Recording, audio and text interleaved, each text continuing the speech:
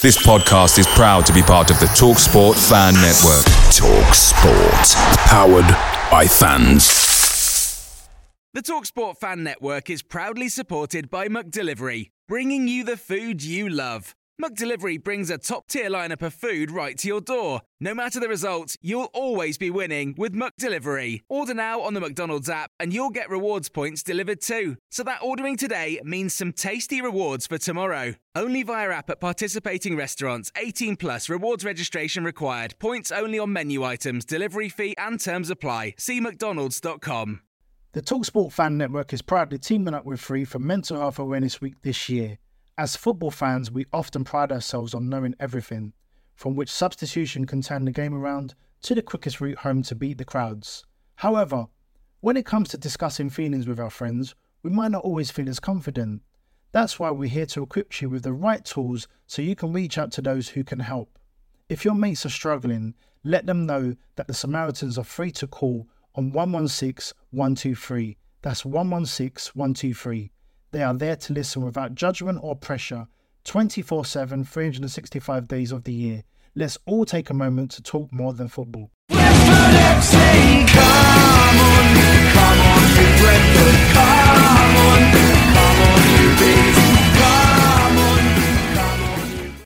So welcome to the Besotted podcast. This is the Reading podcast. And it's the first time we've gone live with all sorts of Reading fans from all over the country, Bees fans from all over the country, just hanging out here and going to talk about the game on Saturday, the game last Saturday, the game on Tuesday, talking about, well, anything we want to. You know, we've got the boys from the Tylehurst end. You know, introduce yourself. We've got Daniel. Evening. How's it going? Yeah, we've got Dan. We've got John. Hi. We've got Dan, the Leicester B. And just talk about... well, the game that's coming up on Saturday. Before we talk about that, boys, you had a game last night, didn't you? Yeah, away at Leeds. And how'd you get on? Fairly drab 0-0. Once you looked at the highlights, there was one shot from long range and one close header, and that was it for all of the highlights. So not a classic. Plenty of penalty appeals as well, don't the club's propaganda machine's been in full effect this afternoon. I mean, Leeds. We played Leeds on Saturday, and they were sort of slightly a club in turmoil, and then obviously they got this new manager who came in who no one's got any idea about him at all, do they? No, isn't the quote from Cellino? I don't know much about him, but he's a handsome chap. I don't know why I appointed him. Something along those lines. So that says all you need to know, really. He's such a character, but you know, I mean, the Leeds. They came down to Griffin Park on Saturday and they didn't perform that well. We had a fantastic game on Saturday. We outplayed them. I mean, I know the manager only had about 2 or 3 training sessions with them, he said, and he was going to change a few things up. But you know, your game yesterday. I mean, obviously you've had a bit of a sort of kind of the start to your season was a little bit ropey, wasn't it? You know, you had a sort of transfer embargo and all that, didn't you? I mean, not so much a transfer embargo, just no owner, no money, nobody to sign any checks, and masses of uncertainty. So it wasn't anything forced on us, but we just were within about 24 hours of going bust at one stage, which is when we offloaded Lafondra to Cardiff for ready cash. Things have settled down since then, and the ownership, well, it's not necessarily sorted out, but at least now we've got an owner. So it's onwards and upwards from here, but there was so much uncertainty all over summer. We were so close to the wall because Zingarevic, the Russian owner, came along, made lots of high-profile deals, for instance, Pogrebniak and Royston Drenthe, on massive Premier League wages, then vanished and stopped signing any checks, so we were in such a limbo for such a while. Oh, Jesus. Well, sorry to hear that, but I mean, I'm looking at your squad and personally thinking I think you've got a pretty good squad. I mean, Simon Cox, Brentford fans will remember him. We'd have a much better squad if half of them weren't on the treatment table. I think we've made an episode of Holby City look tame this season. I think going up to Middlesbrough, I think Nigel Atkins was saying he's got 14 players unavailable. So our squad numbers have been up in the 30s and 40s rather than the usual 1 to 11 this season. But they've done admirably in the circumstances anyway. Yeah, because I think it was Reading as a club. I mean, obviously I remember the that game when Mr. Curitan decided to scupper our chances of getting promoted. Reading's come a long way since then. We all know what's happened to Reading. I mean, flirting with the Premiership and so on, and so on. Where's it gone wrong from my point of view? I think they've bottomed out a bit now as a club. I think they've reached a level where the crowds are bottoming out to about 16,000, which is quite respectable for a town of our size. And as John said, there's no immediate kind of. They've got these new owners in, but we don't know much about them, and whether they're going to be an improvement on what we've had before. Okay, so you think what? So which won't be difficult because, as John alludes to, the previous regime was built on promises and not a lot else. Unfortunately, supporters are quite gullible by the main, and they lapped up those promises. I don't think we've even had as much as even promises from the new people, the Thai people. Wow. I mean, I'm quite interested because, I mean, going back to, you're talking about sort of kind of history, really going back to Elm Park and everything like that. And, I mean, Reading and Brentford played each other a lot over the years. And again, I'm not trying to put it down, but we didn't see ourselves as a bigger team, but there was times when Reading were getting sort of 1,500, 2,000 fans and stuff like that, wasn't it? And, we'd come down there and, we'd bring a few fans, we'd have a bit of a laugh, but then all of a sudden, it just went right for you. Majeski came in, things just happened, and then you just kind of just went on this trajectory. I think they've tapped into, it's the new stadium effect, and you've got that to come yourselves, haven't you, with the new ground. That just seems to just push the club onto a new level. I mean, you ask most Reading fans of a certain age where they'd rather watch their football, they'd all say Elm Park, but the new ground or the newer ground has just pushed them onto a level where they can compete a bit more, be a bit more attractive as a club, and you can look back on the old days with fondness, but they've kicked on now. We should be medium kind of championship size club after years of third and fourth division football when they were, to be fair, underachieving. It's a big town, but as you said as well, Brentford and Reading are probably similar sized clubs. I can remember when I first started getting into football, Brentford were getting, if anything, a couple of thousand more, and you were always a kind of talking early 90s now. I think you went up early 90s for one season. 1 or 2 seasons, and you were always a team in the top sort of 7 or 8, and we were a mid-table side, and we always had kind of close games against yourself. Normally, kind of quite low-scoring games from memory. So what in terms of expectation now? I mean, as a Brentford fan, I'm quite interested because I think as Brentford fans, we're quite realistic. I mean, we are a small club. Let's be honest. Playing in the Championship, this is our second season in the last 25 years in the Championship. And our expectations, I'd say most fans would be really happy to escape relegation. I think we've seen the way our teams played, and I think that mid-table would be really nice. But, I think that in terms of our resources, even though we've got a really good owner, really good management off the field as well, I think most Brentford fans will still say, mid-table will be amazing. But as a club of Reading, I mean, considering your recent history and considering your new ground, size of town, etc., what are your sort of expectations this season then? I'm sorry, go ahead, John. I was going to say, amongst many fans, I mean, we've got the kids who demand success, and that's one of the problems of a new stadium. And being in the Premier League, you've got a new generation, what I term the soccer AM generation, who want style and they want to win everything, and it's boo if that's not happening. But I think more realistic people, after the summer we'd had, were talking about just survival, both of the club and survival in this league. But I think things changed in August because two new signings, Glenn Murray and Oliver Norwood. They came in right at the end of August, and they are really good. They've changed the style and given us a bit of hope. But what is your current impression then? How do you perceive Brentford Football Club at the moment? I'm really interested to understand. If somebody says Brentford to you, do you just piss yourself laughing, or what is your current perception of Brentford Football Club these days? That's a club on the up, isn't it? I mean, you look at a lot of the clubs that have sort of made waves in the Championship and bounced up and down to League One. You look at teams like Doncaster, seemingly well-run teams that go up and certainly have a good go at it. It's questionable whether you've got that Premier League vibe about you at the moment, whether you're a club that you can see like the Norwiches and Southamptons that have got up and down the divisions and then made Waves or even Swansea's probably a better example. I don't quite see you in that sort of tier yet, but I said you've got a very loyal, passionate fan base, new stadium on the horizon, good area of town, attractive proposition, and there's no reason why after a couple of years of stability you can't move forward. I understand you had problems with fan ownership for a while, but that experiment didn't quite work out. But now you seem to have got an owner who's certainly pushing you forward in the right direction. And just like Reading, we were talking Reading 15, 20 years ago. Don't think many would have seen us as a team that would spend 3 years out of 7 or 8 in the Premier League. No reason to say Brentford can't do the same in 5, 10 years time. Yeah, honest answer, is it? Well, the thing with Brentford, you've got a lot of competitors there, and you kind of that West London area. You've got QPR, Fulham come back down, possibly not really competing with them, the supporters quite so much. Chelsea as well. Reading's similar in itself. It's competition with the big London clubs. I think again it's the ground thing, isn't it? When you move to the new ground, I don't know how many does it hold. 20,000 does it? The new stadium? Yeah, new ground roughly. Yeah.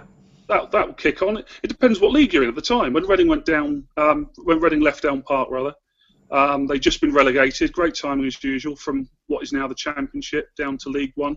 The new ground actually saw a rise in crowds. They for a bit there's a novelty value.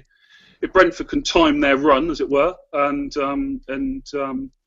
be in a strong position for the new stadium, hang on for a couple of seasons like so-called perceived smaller clubs have done in the Championship in the past, then they can kick on. Possibly a Championship level club struggling to do a bit better than that. I don't know. Maybe I'm being a bit like Reading then, I suppose.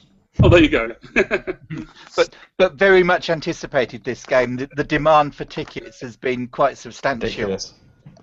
I mean, this is good. I mean, this is one thing that we noticed. We've stepped up into the Championship, and it's been a lot of fun. For a start, every single away support, all the away supporters have sold out their allocation for every single game so far. So what you've got is a lot of excited people. I mean, they've obviously got a vibe. There's a pub, there's a pub on each four corners, so they're all coming down there for that. It's terraces as well, which is a massive selling point for Brentford, and it is really good fun because you actually can whip up a really good atmosphere there.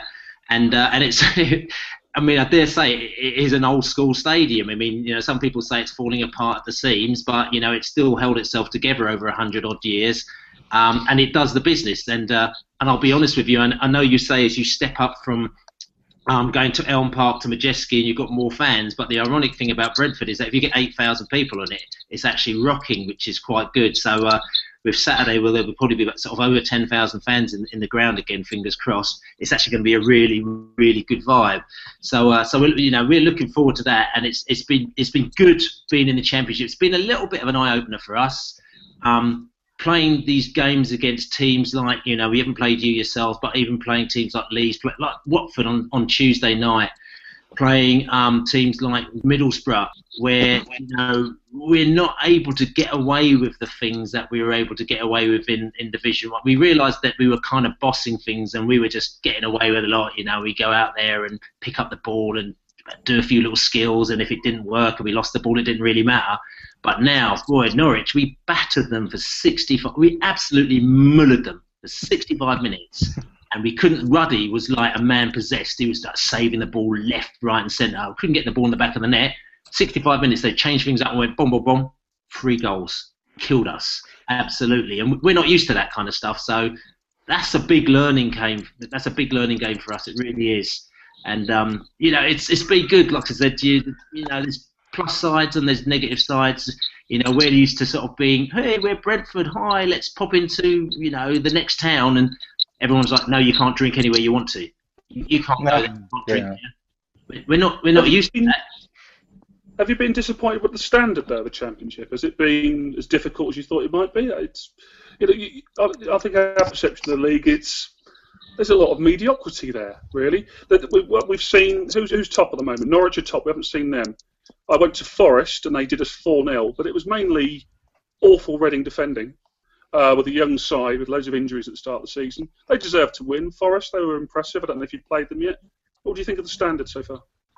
I'll be honest with you, the standard for me probably isn't as high as I thought it would be. Yeah. However, what there is, there's a certain level of consistency. Everyone's kind of fitter. right? Everyone seems to be a lot fitter, and also you've got some strikers that can score goals. So lots of teams have got people that can score goals, whereas beforehand there was the old barn door with a banjo type thing going on in our league. But, I mean, Watford, literally, we had them on the racks to a certain extent for a bit. Then this geezer just came out and bang! Where did that come from? And I watched it on the replay again, and I just had to say, that was a good goal. And that has been the difference, I think, where you've got people that can make little moves, score goals. But saying that, we've scored some fantastic goals. Thur scored a fantastic goal the other day against Leeds, I think it was. Absolutely brilliant goal. So people look at us and saying that we've stepped up as well. But it's difficult in the fact that you have to keep up. You can't sleep. You've got to keep on it the whole time, I think. And I have to admit that, I mean, people probably laugh at me because I don't think they've won a game yet, or maybe they've won one. But Blackpool, we went up to Blackpool and we played them, and I thought they were going to be awful because when you've got a team who is at the bottom of the league, you think, you're terrible, you are. But I didn't think they were awful. I thought they were all right. I mean, you could see they were in turmoil, but, they were quite bullyish, they were strong, they had players that were right, but they were just a bit rubbish up front. But they weren't terrible for a team that's at the bottom of the league, what I expected them to be. Yeah. I agree that most teams have got 2 or 3 players who can hurt you. Even the sides, I think Huddersfield beat us at home, and they've struggled this season. They won 3-1 last night or the night before. And I think all the teams in that division, there's some mediocrity there, but all the sides of 2 or 3 you think can hurt you. I'd agree with that. Yeah, and momentum in a good team can take you a long way. It took Reading back to the Premier League a couple of years ago. I mean, we didn't have a lot of standout stars, but they had a good team, good ethic. They had a little bit of star quality, I suppose, in someone like a Jason Roberts, but I mean, that's not exactly superstar level. And a lot of teams do just take that. They get on a roll. Look at teams like Burnley. Everyone was tipping Burnley to go down last year. Suddenly, Danny Ings stays fit for a season. Yeah. Sam Vokes has a wonder turnaround. And, they're propelled into the Premier League. So it can happen to any team. It's interesting because you talk about, you talk about the Premier League and you've gone up. But being a sort of... Because this whole thing about the Premier League, and especially with so much more money being thrown into it, and everyone, to be quite honest with you, or not everyone, but then people up there interested in your Man Uniteds and your Liverpools and, all that kind of stuff. So what's it like being an unglamorous side going into a division like that? I mean, do people not take you seriously as fans? It's horrible. The novelty wears off quickly. If from a supporter's point of view, it's horrible. When we beat Liverpool, it was nothing to do with Reading. It was how badly Liverpool played. Yeah. So you never achieve anything. The big clubs screw it up. Matches are changed all the time. You can't get tickets. The policing and stewarding is horrible. There's so many things that make it horrible for a match-going supporter. The only good thing is the Vine at West Bromwich Albion. But apart from that, I'd leave it out completely. So what you're telling us that we should just stay where we are then? Yeah, you've gone too far. Well, financially ruin you, to be perfectly honest with you. It really, really will. The costs, obviously, you get so much more money, but at the same time, costs increase exponentially, and all you tend to find is that the 20 Premier League clubs, of which you would be one if you got promoted, they'll just try and cream as much money as they possibly can through merchandise, through general match day sales. Ticket costs, obviously, we're paying, I think it's 25, 26 quid, isn't it, for Saturday? You can expect that to go up to 35, 40 quid. If not more in some cases, Do you think though, lads, we're a little bit, I don't want to say bitter, but we've been ruined by the last 2 seasons of the Premier League, especially being god awful. Us getting spanked everywhere. If we were a Swansea fan, they'd seen their team settle well in the Premier League, get to a League Cup final, get into Europe, or maybe Hull, we might feel a little bit different. I take what you mean about tickets and stuff like that, but for me, I could sort of put that to a side if Reading were doing okay, but the fact we were just getting smashed every week was the worst thing about it, more than anything else. And if we'd been doing all right, like we were in the first season when we went up and came 8th, I'd have a lot less to complain about. I mean, maybe, but there's something about not winning anything. Where in a league where it's a good season if you manage to stay in it, and you're never going to compete with the big clubs, it's a bit disheartening. I mean, I get that. It is a bit ridiculous. You sort of you wonder what the objective is at the end of the day when you start going into those leagues. It's almost like, maybe they should sort of create sort of 3 divisions within the top division. One for the top 6, one for the middle battlers, and one for the relegation battlers. I'm not saying they should do that, but it's almost kind of getting to that stage, where it should be like that. I agree. I think my success at the bookies would state otherwise, but the Premier League results are too easy to call, aren't they? You've got if you've got Manchester United at home to QPR, who didn't see a 4-0 win come in there? The Championship last night, as I said, we saw Wolves 1, Huddersfield 3, coupon buster. So I moaned about the mediocrity of the league. I've been spoiled by 12 years or so in the top 2 divisions. But it's competitive. Everyone can beat each other. The worst cliche going, but it's true. Give me that in many ways over the Premier League. I'll just sit and watch that bit on telly when I can. Okay, this is going into sort of kind of general sort of policy. Yep. Any way that it could be changed, because I found it only recently by going through chatting to people and meetings like that the whole scenario is flawed, because obviously when they set up that league, and the FA said, you guys can break away and you can form this league, there was no kind of stipulation set. They just kind of basically let them go and do what they want. So now you've got kind of this monster created. Now, it's great for TV and all this kind of stuff, but it's not particularly brilliant for football. Some people say it is, but it's not, and especially for the average football fan. Is there any way that this can change, do you think? I mean, you've been up there, and you're sort of, you're almost sort of saying it's kind of not much point being up there, because you can't really do anything except for survive and get more money and then get charged more money. I mean, what do you think? Well, you can change it. Teams, as I just said, teams do go up and can make a good fist of it. Hull gets an FA Cup final, decent league finish. Swansea win a League Cup. Even teams like Birmingham, I know they ended up coming down, but they still won something. A lot of teams have done well for a long period of time, but it just gets harder. Your margin for error is minute. Like Reading, they go from 8th one season to relegated on the last day of the following season. It only takes 1 or 2 bad signings to send it all pear-shaped, and when it does go pear-shaped, it goes horribly wrong, and you're left with fat-bloated contracts. Footballers, you don't want to see at your football club, and it all just goes pear-shaped. So you can do it. You just got to be really careful. I don't know what you can do to change it. I know there's financial fair play rules, and that's a whole different debate. We can get into that, but that's just going to keep the rich teams rich, to be honest. Is there a way to fix it? If I knew, I think I'd have a seat on the FA board. I'll probably not, actually, in the Premier League's case. But no, I don't know. The only thing I can say is you go up, you enjoy it, and just hope you've got a good management team, good board that can buy sensibly, and you have a bit of luck along the way, because otherwise you're fighting against the odds. And also, you don't try and stay up at all costs, because when you fail big time. So you need to be prepared to be relegated and not have it cost too much. So you don't go overboard on contracts and expensive players. You have the flexibility. So you're talking QPR then? West Brom have been yo-yoing for years and never spending too much when they're up there. So when they come down, it doesn't hurt them too much. And they're gradually getting to be an established team. Whereas Hull City, were name dropped a little bit earlier, and they did it all completely wrong, and they've ended up with the chairman. They've got it now on the back of it. FA Cup final, though, Dave. FA Cup final, survival. Portsmouth had an FA Cup final. True. Okay, fair point. Right. Touche. Let's bring it back to a little history. Bring it back to this game. We'll talk about the game and everything like that in a little bit, but let's talk about previous.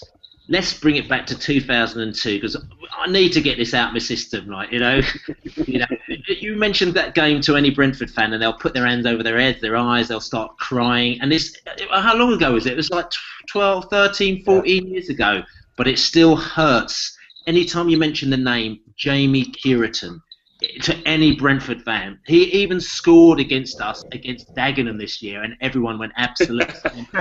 They got a smile. That was actually quite bad, actually, because he scored. I think he came on as a sub. I'm not sure exactly, or he may not have. It was that mad 6-6 game against Dagenham in the cup. He came on, he scored.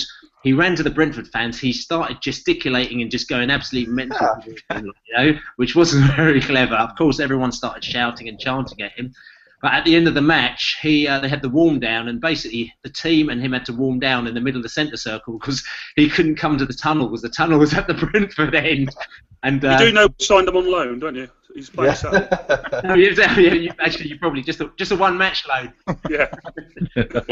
I'm sure he scored against us against Exeter when he played for Exeter as well, didn't he? Was that in the cup? Yes, I think so. Yeah, that's really frustrating because every single time I see that fat git, he seems to score against us, no matter which team he plays for.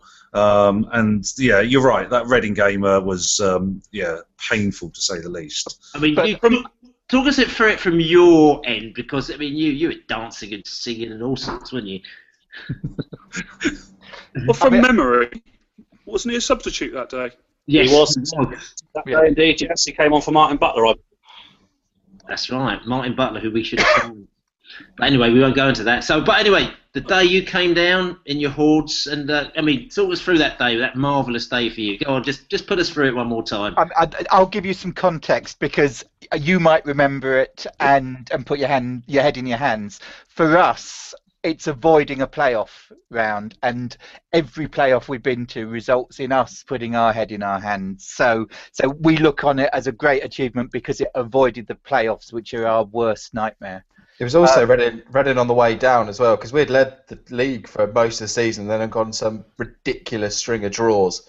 It was very much a case of, oh God, we're just tumbling, and we were lucky in the end to have a chance to keep it in our own hands on the final day. So it was a great celebration. We actually only lost one of the last 24 games, but we drew 11 of the last 12. And Brighton just, Bobby Zamora inspired Brighton, pipped us to it. They comfortably won it in the end. Of course, Brentford were on a magnificent run of form from probably from about the time we beat the Medeski that season, I believe.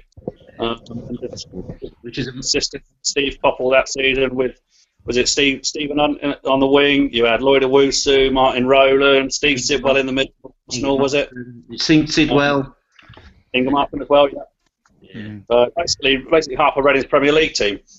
Well, this is what we're saying, because this is what I'm saying about the crying thing that's going on, because you had the manager and you had half our team, and if we'd beaten you, which technically we should have done, we were at home, we went ahead, we had the crowd, and if Curitan didn't come on, we can guarantee you wouldn't have scored that goal.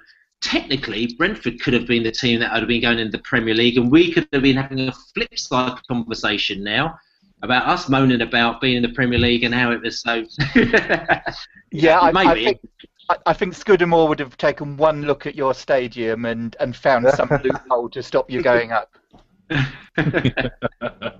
Well, actually, probably they might. You're saying to us you might have done us a favour, because we probably would have had to end up sharing with QPR then or something like that. Yeah, which is a bit of a nightmare. So so that's good. So listen, I mean. Just on that note, sorry, Billy. Just seeing as you did basically manage to get quite a few of our ex-players to join Reading, is there a particular sort of favourite ex-Brentford player who played for Reading? Carlos Sabre, obviously. Oh, dreadful! Absolutely dreadful. Is that a joke, Sabre? Particular favourite of mine. He was brilliant for us. Purely for his goal celebration, it's got to be Lloyd Owusu. Oh yeah, the lofter. Yeah, he was a good boy, though, Lloydie. We didn't do too badly after Sabre. I think Reading fans will look at Sidwell as one of our best ever players. Fantastic player. Still doing a job in the Premier League, isn't he? Yeah. And Inga Marston was superb for us. He played above himself. He played very well in the Premier League. You could tell he was probably playing a bit of a level above himself, but his organisation and the way he read the game kind of got him out of a few holes in the Premier League. Owusu will always be fondly remembered by Reading fans. He had a short but fairly fruitful spell, and the best of all, the manager. Yeah, Stephen. And interesting, the story. I mean, I don't know if you know the story about Stephen Hunt, but as far as I know, the story goes, because after he came a few years afterwards, he was playing for Brentford. Hunt Penn, we used to call him, because basically every time you used to read the newspapers, you used to just see Hunt Penn, because he was like, he just always given the penalties. He used to score loads. And then Martin Allen was in the side, and I don't know, Martin Allen just didn't really rate him, did he, Dan? At all. He just, and he didn't rate him. Then he put him out the side, and in the end, he didn't sort of renew his contract or something. So he was out of the gig. And he actually went to Reading, and he was training with Reading, I think, because I think at the time Wally Downs was there, which he knew before when he was at Brentford.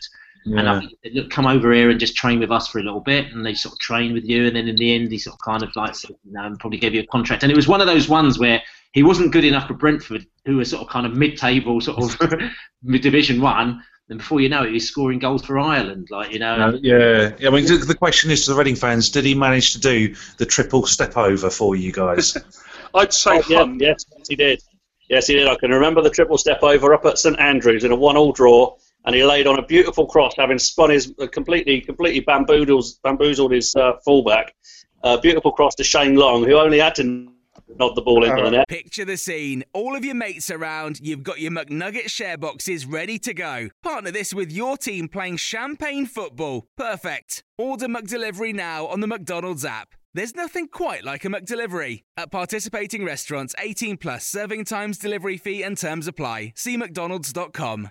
The TalkSport Fan Network is proudly teaming up with Free for Mental Health Awareness Week this year. As football fans, we often pride ourselves on knowing everything, from which substitution can turn the game around to the quickest route home to beat the crowds. However, when it comes to discussing feelings with our friends, we might not always feel as confident. That's why we're here to equip you with the right tools so you can reach out to those who can help. If your mates are struggling, let them know that the Samaritans are free to call on 116 123. That's 116 123. They are there to listen without judgment or pressure, 24/7, 365 days of the year. Let's all take a moment to talk more than football. And he decided to try the old spectacular overhead side swipey type thing, and it bounced into Mike Taylor's arms. And if he'd have scored that, then there's 2 points that probably could have saved us at the end of the season. I'd say Hunt is the ultimate Marmite player, because he puts a lot of effort in, a lot of energy, kind of gets the crowd on side, puts a lot into his game. Opposition supporters hate him, particularly Chelsea after a fairly unfortunate incident where he managed to break their goalkeeper's skull. These things happen, and he was very popular at Reading for a spell until he decided he wanted a bigger contract, and his form kind of dipped with that. His popularity dipped with that. And do you know what? Who does he even play for now? He's still Ipswich? I think he's Ipswich, isn't he? Yeah. Something like that. And just a Marmite player. With him is when he signed for Reading, he was virtually on the cusp of signing on the dotted line for Bradford, who were in League 2 at the time.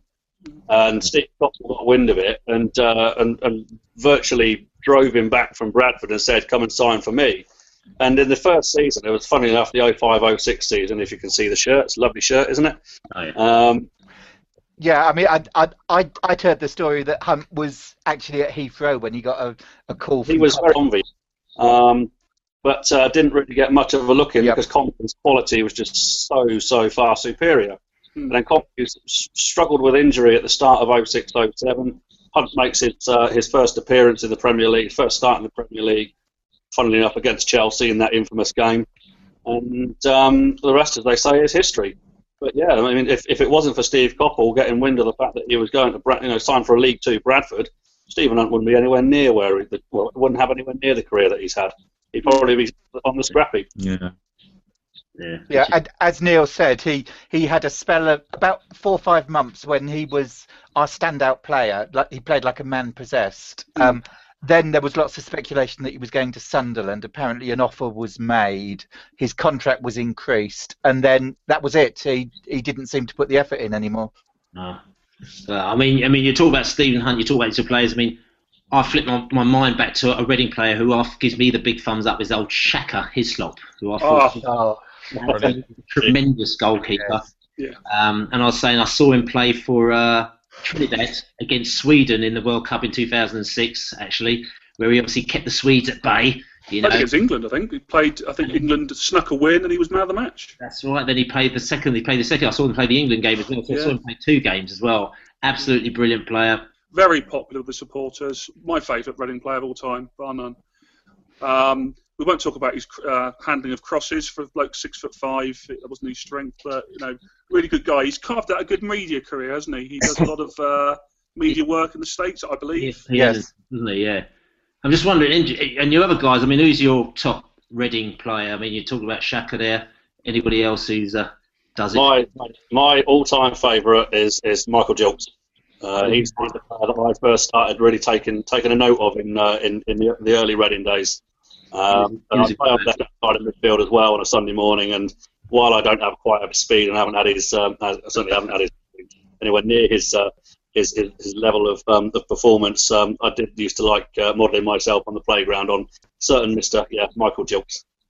John, you got anybody? I mean, there's lots, and it tends to vary on a day-to-day basis. But Glenn Little, right winger in the championship winning season, was just superb. I think it was about the only season he managed to stay fit. He was inspired and such an enigma. He didn't know what he was going to do with the ball, so the opposition never did. But some of the things he did were just stunning and audacious and a revelation. Yeah, I again, like John, mine flip-flops. I could easily say Steve Sidwell. Kevin Doyle was fantastic, and there's the ultimate example of a player you buy from absolute nowhere that goes on to become, one of the club's best ever strikers. It's just a shame that his career's fallen down since he left Reading, really. But when he was on form, he was brilliant. The ice cool nerves to get a penalty at the Medici Stadium against Manchester United, our first Premier League season, calm as you like, puts it in the back of the net. And scored the goal that got us promoted to the Premier League the first ever time. Fantastic servant, nice bloke as well. So I'll probably side for Doyle, but the likes of Shaka, Jimmy Quinn, when I first started watching the club, a winger called Scott Taylor also featured, but I'll probably just give Doyle the nod. Leicester B, I'm interested in who's your top boy or boys? What, Reading? Brentford. Sonko. It's got to be Ibrahim Sonko. Yeah. Oh, yes. He was brilliant. I'll tell you why I like him, not because he played for Brentford, for Reading, obviously. It's just that he was a name that came out of nowhere for Brentford, I just marvelled at him. He was class, a proper class act when Brentford were really in the doldrums. He was a bit of a shining light for me. But Bentley, if you ask me who my favourite ever Brentford player is, wow, crikey, it's a tough one really because. I think Herman Hreiderson for me. Herman Hreiderson for me was absolutely an unreal player when we were playing in the bottom division, probably division. What was it? Probably I don't know what they called it at the time. League 3, I don't know. Well, Division 3 or League 5. Oh, fuck knows. But anyway, the bottom division, and that was our championship winning season, and we signed Herman Hreiderson. Which for me was just out of this world. The guy was just so classy. We've signed him for about 750k from Crystal Palace. But then I've got other favourite players in terms of Gus Hurdle. The reason why I like Gus Hurdle, he was probably one of the worst right backs that have ever played for Brentford Football Club, is the fact that he was a trier. He turned up at the training ground. He basically said, "Look, just play me, and I'll try my best." And the guy. He did try his very, very best, and I respected that, because it's a case where at the time my expectations for Brentford Football Club were very, very low, so I wasn't expecting any players who could actually kick the ball, really. So I was quite happy to see a player who just tried. But nowadays the expectations have changed completely, and I think now what do we look for? Yeah, we want effort, but now at Brentford we're looking for players with a bit of flair, a bit of skill, and I think you guys are going to get a bit of a shock on the Saturday, to be honest with you. I mean, again, same thing with me. It's really funny because we've been down in those doldrums for so long, and you say who's your best player, and I sit down and think, Francis Joseph. I don't remember from back in the day. He was at Wimbledon stuff, and Played for Reading. That's right. Well, I thought he was the best ever, Francis Joseph. And then after that I thought he was at Brentford for about 45 years. Two others was Chris Kamara, who played for us as well, who I thought was brilliant. He was down the road with you at Swindon as well. I was a kid, but I love Chris Kamara. He's brilliant. But I found out he was only at Brentford for like a year or two. But at that time, I used to think, oh God, he's been there for 15 years. And then after that was there's Chris Kamara. Then there's Richard Cadet, in the back of the net. Oh, again, I thought brilliant. Brentford for the beginning of the rest of his life, but he's only there for about 1 or 2 years. And Richie still comes down to Brentford, so all top boys. But then coming back to a player with a link, Lloyd Owusu, who I think was a fantastic player, and I used to love when he played. He was exciting, and it was a great era for us, and that's just a whole exciting team that we had. And I know you mentioned Sonko.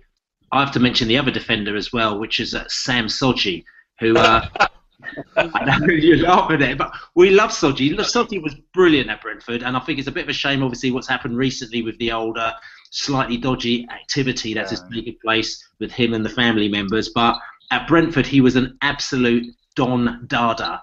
And he kept like spamming. He was fantastic. Those were happy days. That mid late 90s, early 2000s, early noughties era was quite a good era for Brentford. I can't believe you're forgetting such former Reading players as Paul Brooker, Alan Bennett. All these great players we've sent you in the years. Right. I think there's a reason why they've been forgotten, actually. But Terry Hurlock was an absolute god. I loved him. He's the absolute epitome of the uncompromising player. Not much skill, but no way would you get past him. I loved him, but he only got about half the games because of the suspensions. Hurlock was brilliant for us. I mean, we signed him from Dagenham, I remember, and he was just so hard. And he was in our ultimate. A lot of people say the ultimate midfield, which we had Hurlock, Stan Bowles and Chris Kamara, which was one of the best Brentford midfields ever. And I remember there's a story about Terry Hurlock, actually. It's actually Terry Hurlock and Chris Kamara. I don't even remember the old days when they used to, and there used to be snow, and they used to put a little broadcast. This is obviously before the old social network days and internet, where they go, hello, there's snow on the pitch at such and such. Can fans go down with your shovels and clear the snow? We'll give you a free ticket. Yeah. So I remember I went down to Millwall.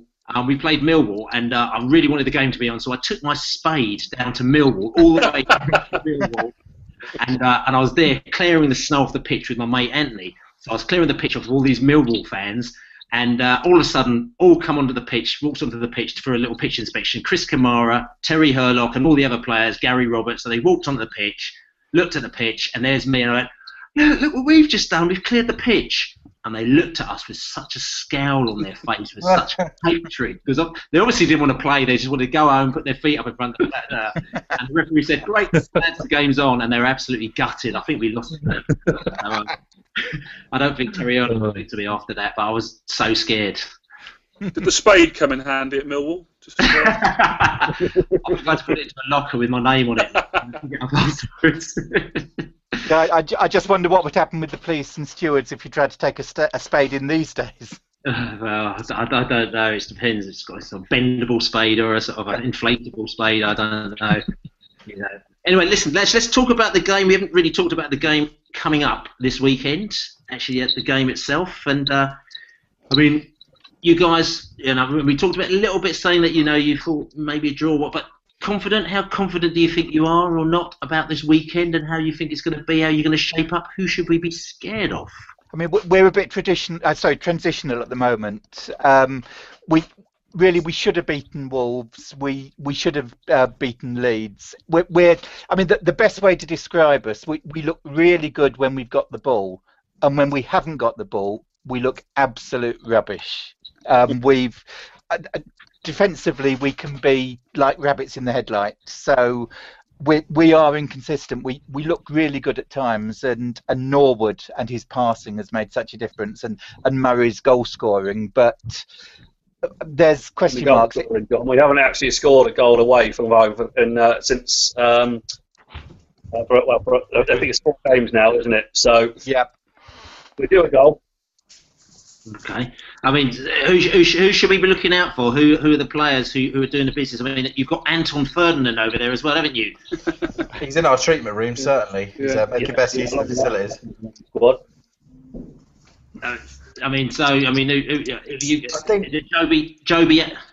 Joby's gone down the road to Warren. I think the players you're looking out for, a form would be Simon Cox, has been in decent form for us. Glenn Murray has got 3 goals in 4 starts since joining. And players, Oliver Norwood, likely the player that's most likely to make things happen from a Reading point of view. I said, it's funny, we scored a load of goals, but I don't think of Reading having a lot of goal threats. But it does seem like everyone seems to be chipping in with the odd goal. Nick Blackman, Jake Taylor, both grabbed a couple this season. So it's very much a team effort at the moment. But yeah, as I said, you've got to watch out for the front two, Murray and Cox, both of whom have looked dangerous. And I said I've got about 7 goals between them already. So decent partnership building there. Have Brentford still got Sam Saunders? Yeah, I mean, again, talking about treatment table, Sam's been on the treatment table pretty much since last Christmas, and every time he keeps trying to come back, it doesn't quite happen for him, which is a little bit disappointing. So, and he's moved down the, and I don't want to say it in a negative way, but he's moved down the pecking order because obviously we've just packed out our midfielder. We've got so many midfielders that we brought in. Yeah. The team's more looking like, I mean, we're fantastic in the midfield if we're on the money. We've got Pritchard, who was Division 1 second lineup player of the year after Adam Forshaw, who obviously we sold to Uwe Rosler at Wigan. So we plucked him from Swindon, but he's actually from Spurs, so he's on loan from Spurs. Pritchard, very good player, attacking midfielder. We've got this guy called Hotta, so he's one man name. He's got one name, the Hispanic one name player.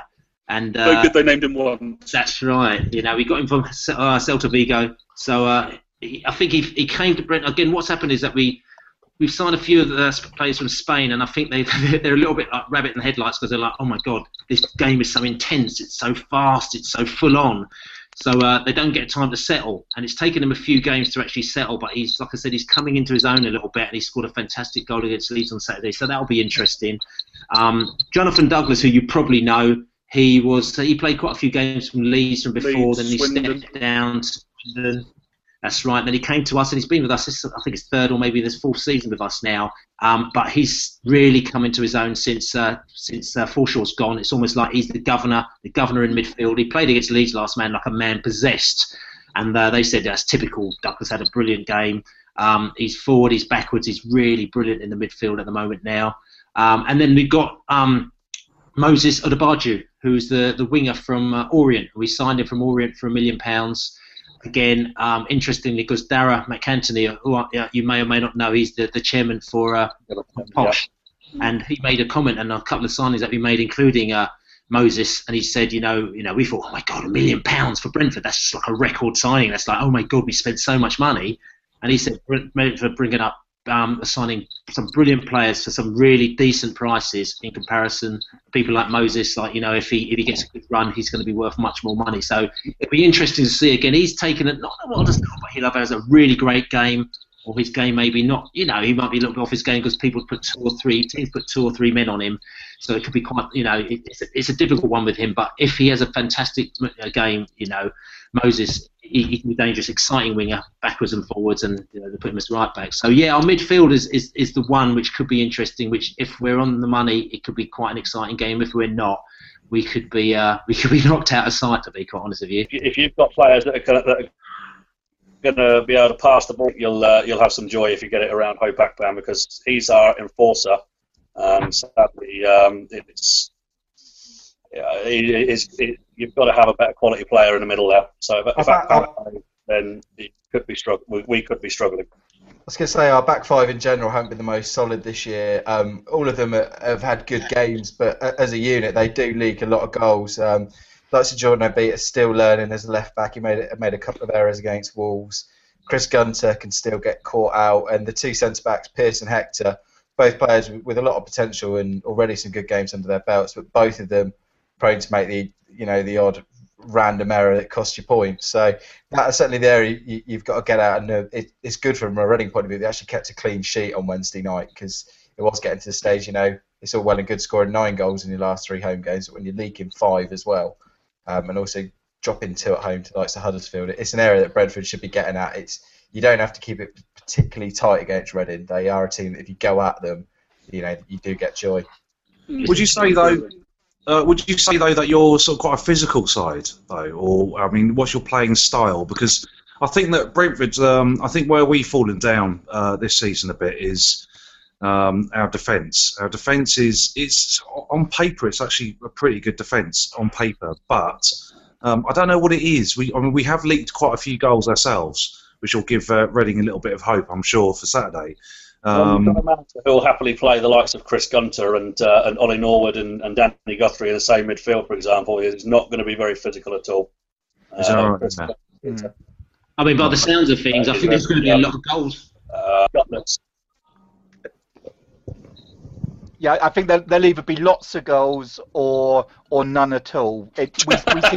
We seem to be like that. We either win big but close, or draw with lots of goals, or it's a down 0-0. It's as if the midfield can either help the defence or help the attack, but they can't do both. So one way or the other. One thing we do tend to get is quite a few goals from set pieces. The centre backs tend to go up, and they're fairly good. So I'd always put money on Reading's centre halves being first scorers, because that's always a good bet.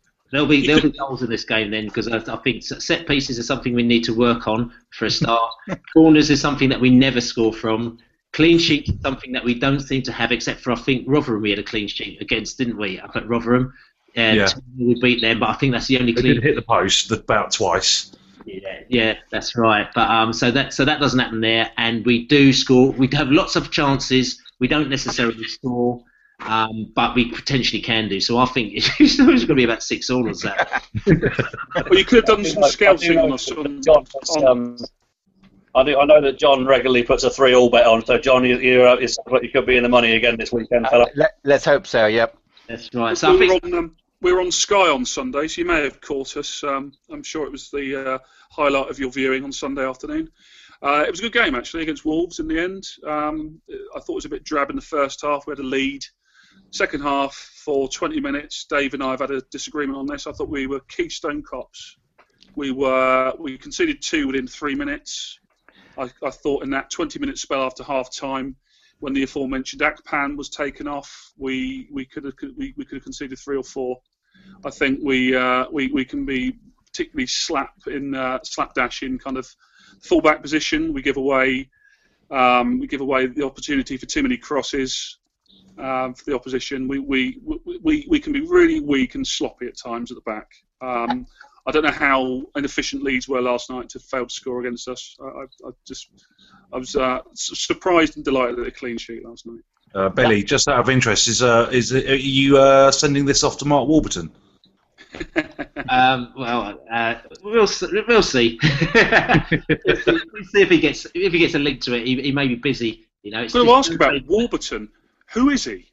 He's just kind of come out of nowhere. It's fantastic. I mean, without being patronising, it's absolutely fantastic. You've lost your manager. You've lost managers in the past. Koppel, Rosler, and then he's come from absolutely nowhere. Is he the local baker or something? I mean, the thing about it is that, first of all, Rosler, he wasn't really on the circuit here. He was over in Norway and he was doing his, he was in Scandinavia doing his thing out there.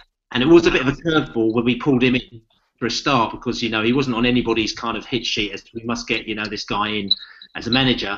And Warburton was actually our owner who used to work in the city as a trader, one of his mates from the city. So he's a city trader with him. So he traded in the city for him for years, gave it up and went into football coaching, started off at the 8 and 9s at Watford and worked his way up, became head of the academy.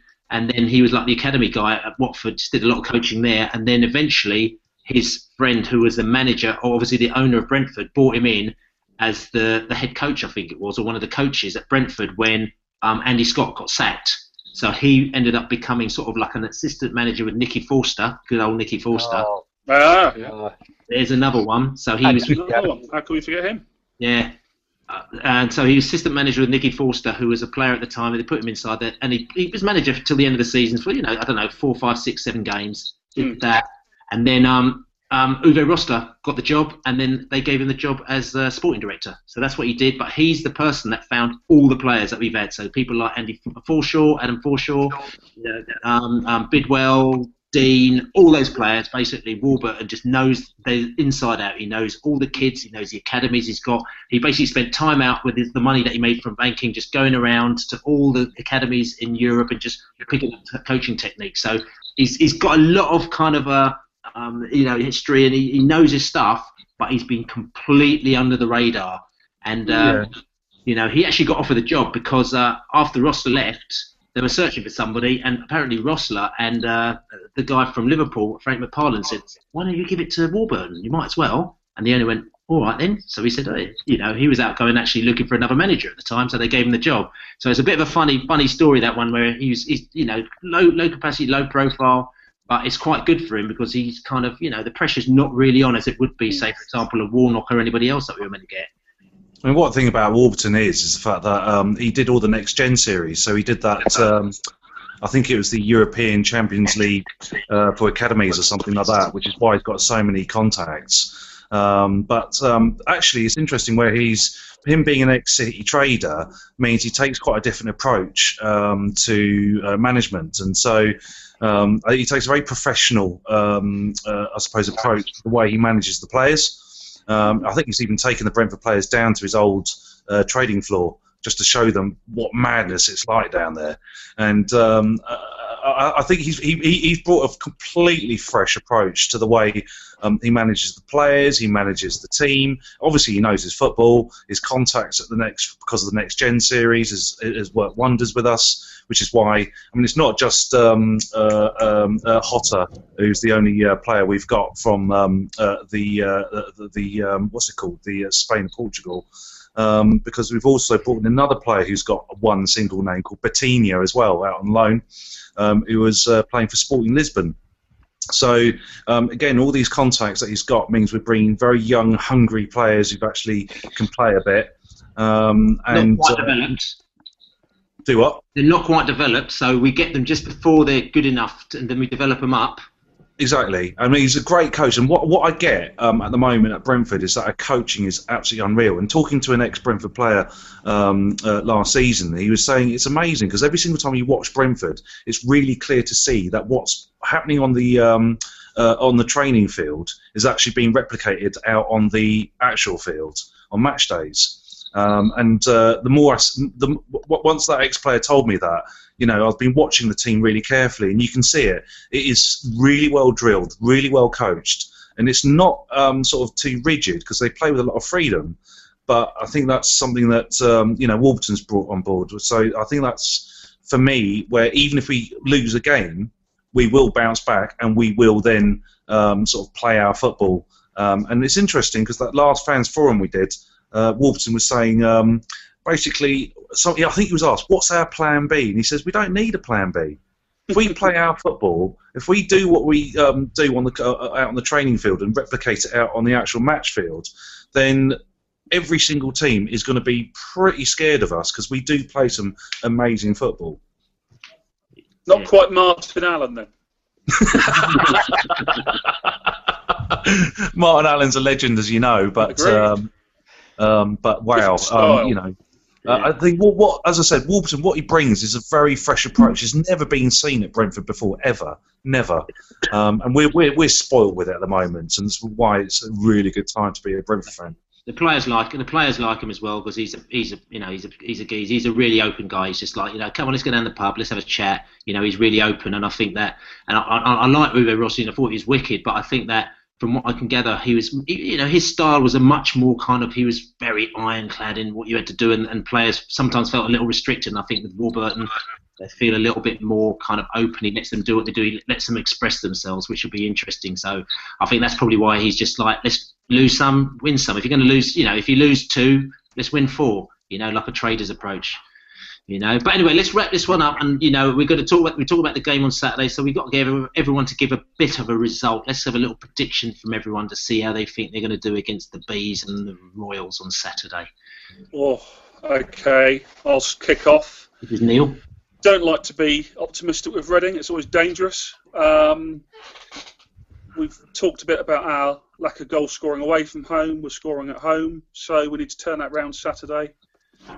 Goal apiece, 1-1. That's a familiar result. I think we'll always take a 1-1 at Brentford. Last time it worked out quite well for us, so we'll take a 1-1.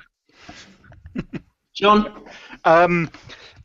We're just too inconsistent. Although most Reading supporters, and arrogant as they are, will be disappointed if we don't come away with all 3 points. I'll go for a 2-2 draw. The under-9s rabbits caught in the headline standard of defending that we're prone to, and we saw on Sunday, means we can't be sure of a clean sheet. So 2-2, I think. Dave? Yeah, I think John's just completely stolen my thunder. I was going to go 2-2 as well for exactly the same reasons. Leave it to me then to be the lone optimist. I've said on on the Tell Us Then podcast this week 2-1 to Reading. So I guess I'll stick to my guns and say that I think we'll just nick it. The Leicester B? Based on what the Reading fans have said today, I think we're going to murder them out on the wings. I think the fact that they're not physical means they're not going to bully our little team about. So, and I think at home, considering we have battered some good teams down there, I think it's going to be 3-1 at Brentford. Oh, and I'm going to come in saying that I'm confident as well. I think the Bees are going to get 2-1. I think there's going to be a very exciting game, end-to-end stuff, but it's not going to be a clean sheet. And I think Bees 2-1, and I think Andre Gray will get on the score sheet yet again today because he needs to do that. So that's the one. So yeah, it's been the Besotted podcast. Thanks very much, guys. It's been very informative. It's been a good laugh, and no doubt we'll catch up with you Saturday in the Globe pub for a few Swifties before the game. If you're going to be forward to it. Brilliant. No worries. Thank you. Nice one, guys.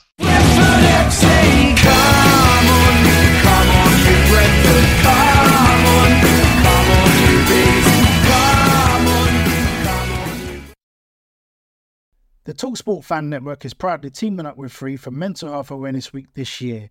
As football fans, we often pride ourselves on knowing everything, from which substitution can turn the game around to the quickest route home to beat the crowds. However, when it comes to discussing feelings with our friends, we might not always feel as confident. That's why we're here to equip you with the right tools so you can reach out to those who can help. If your mates are struggling, let them know that the Samaritans are free to call on 116 123. That's 116 123. They are there to listen without judgment or pressure, 24/7, 365 days of the year. Let's all take a moment to talk more than football. Away days are great, but there's nothing quite like playing at home. The same goes for McDonald's. Maximise your home ground advantage with McDelivery. Order now on the McDonald's app. At participating restaurants, 18 plus, serving times, delivery fee and terms apply. See mcdonalds.com. This podcast is proud to be part of the TalkSport Fan Network. TalkSport. Powered by fans.